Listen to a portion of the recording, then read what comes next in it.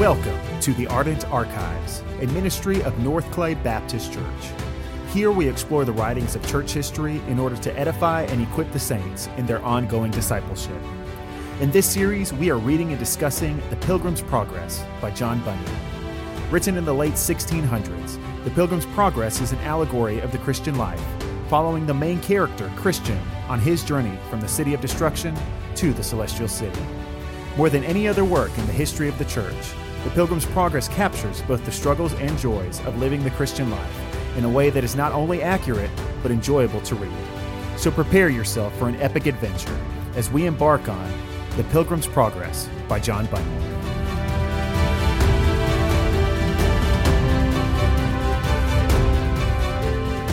Chapter 28, Beulah Land. Now I saw in my dream that by this time the pilgrims were now beyond the enchanted ground, and had entered into the country of Beulah, whose air was very sweet and pleasant.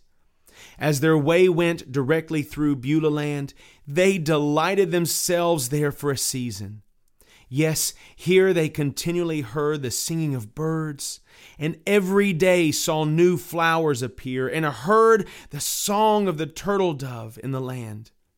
In this country the sun shines night and day.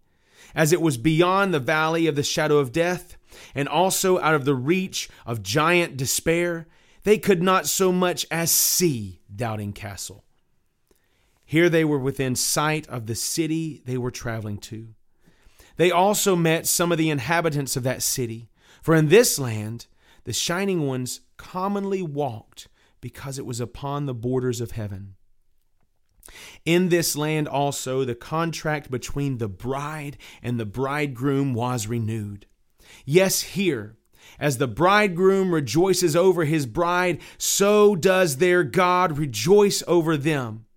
Here they had no lack of grain or wine, for in this place they met with abundance of what they had sought for in all their pilgrimage. Here they heard voices from out of the city, loud voices saying, "Say to the daughter of Zion, behold, your salvation comes. Behold, his reward is with him." Here all the inhabitants of the country called them the holy people, the redeemed of the Lord, sought out ones. Now as they walked in this land, they rejoiced more than they had in all the former parts of their journey. Drawing near to the city, they had even a more perfect view of it. It was built of pearls and precious stones, and the great street of the city was pure gold, so that by reason of the natural splendor of the city and the reflection of the sunbeams upon it, Christian became lovesick with longing for it. Hopeful also had a fit or two of the same lovesickness. Therefore they stayed here for a while, calling out because of their longings, "If you find my beloved, tell him that I am lovesick."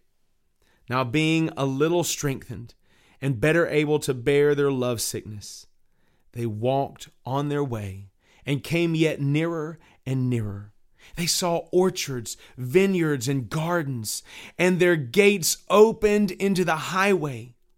Now as they came up to these places, behold, the gardener was standing there. And the pilgrims asked, "Whose lovely vineyards and gardens are these?"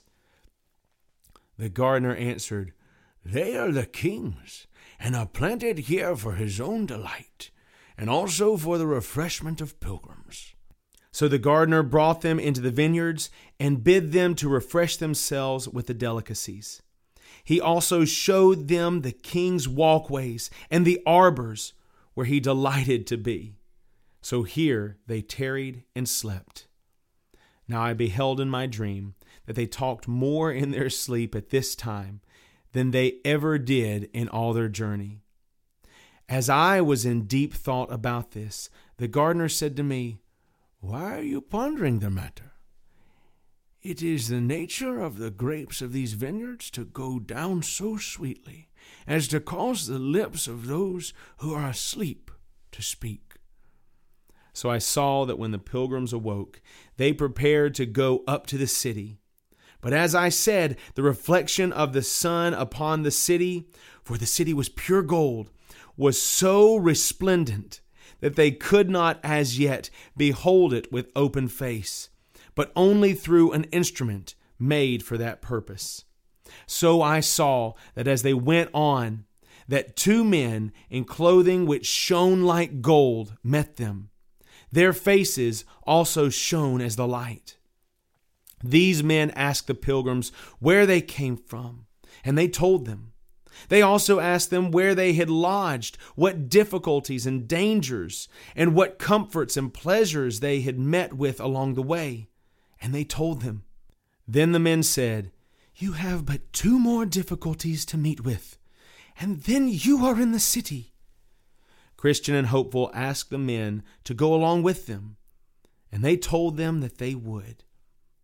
"But," they said, "you must obtain it by your own faith." So I saw in my dream that they went on together until they came within sight of the gate of the city.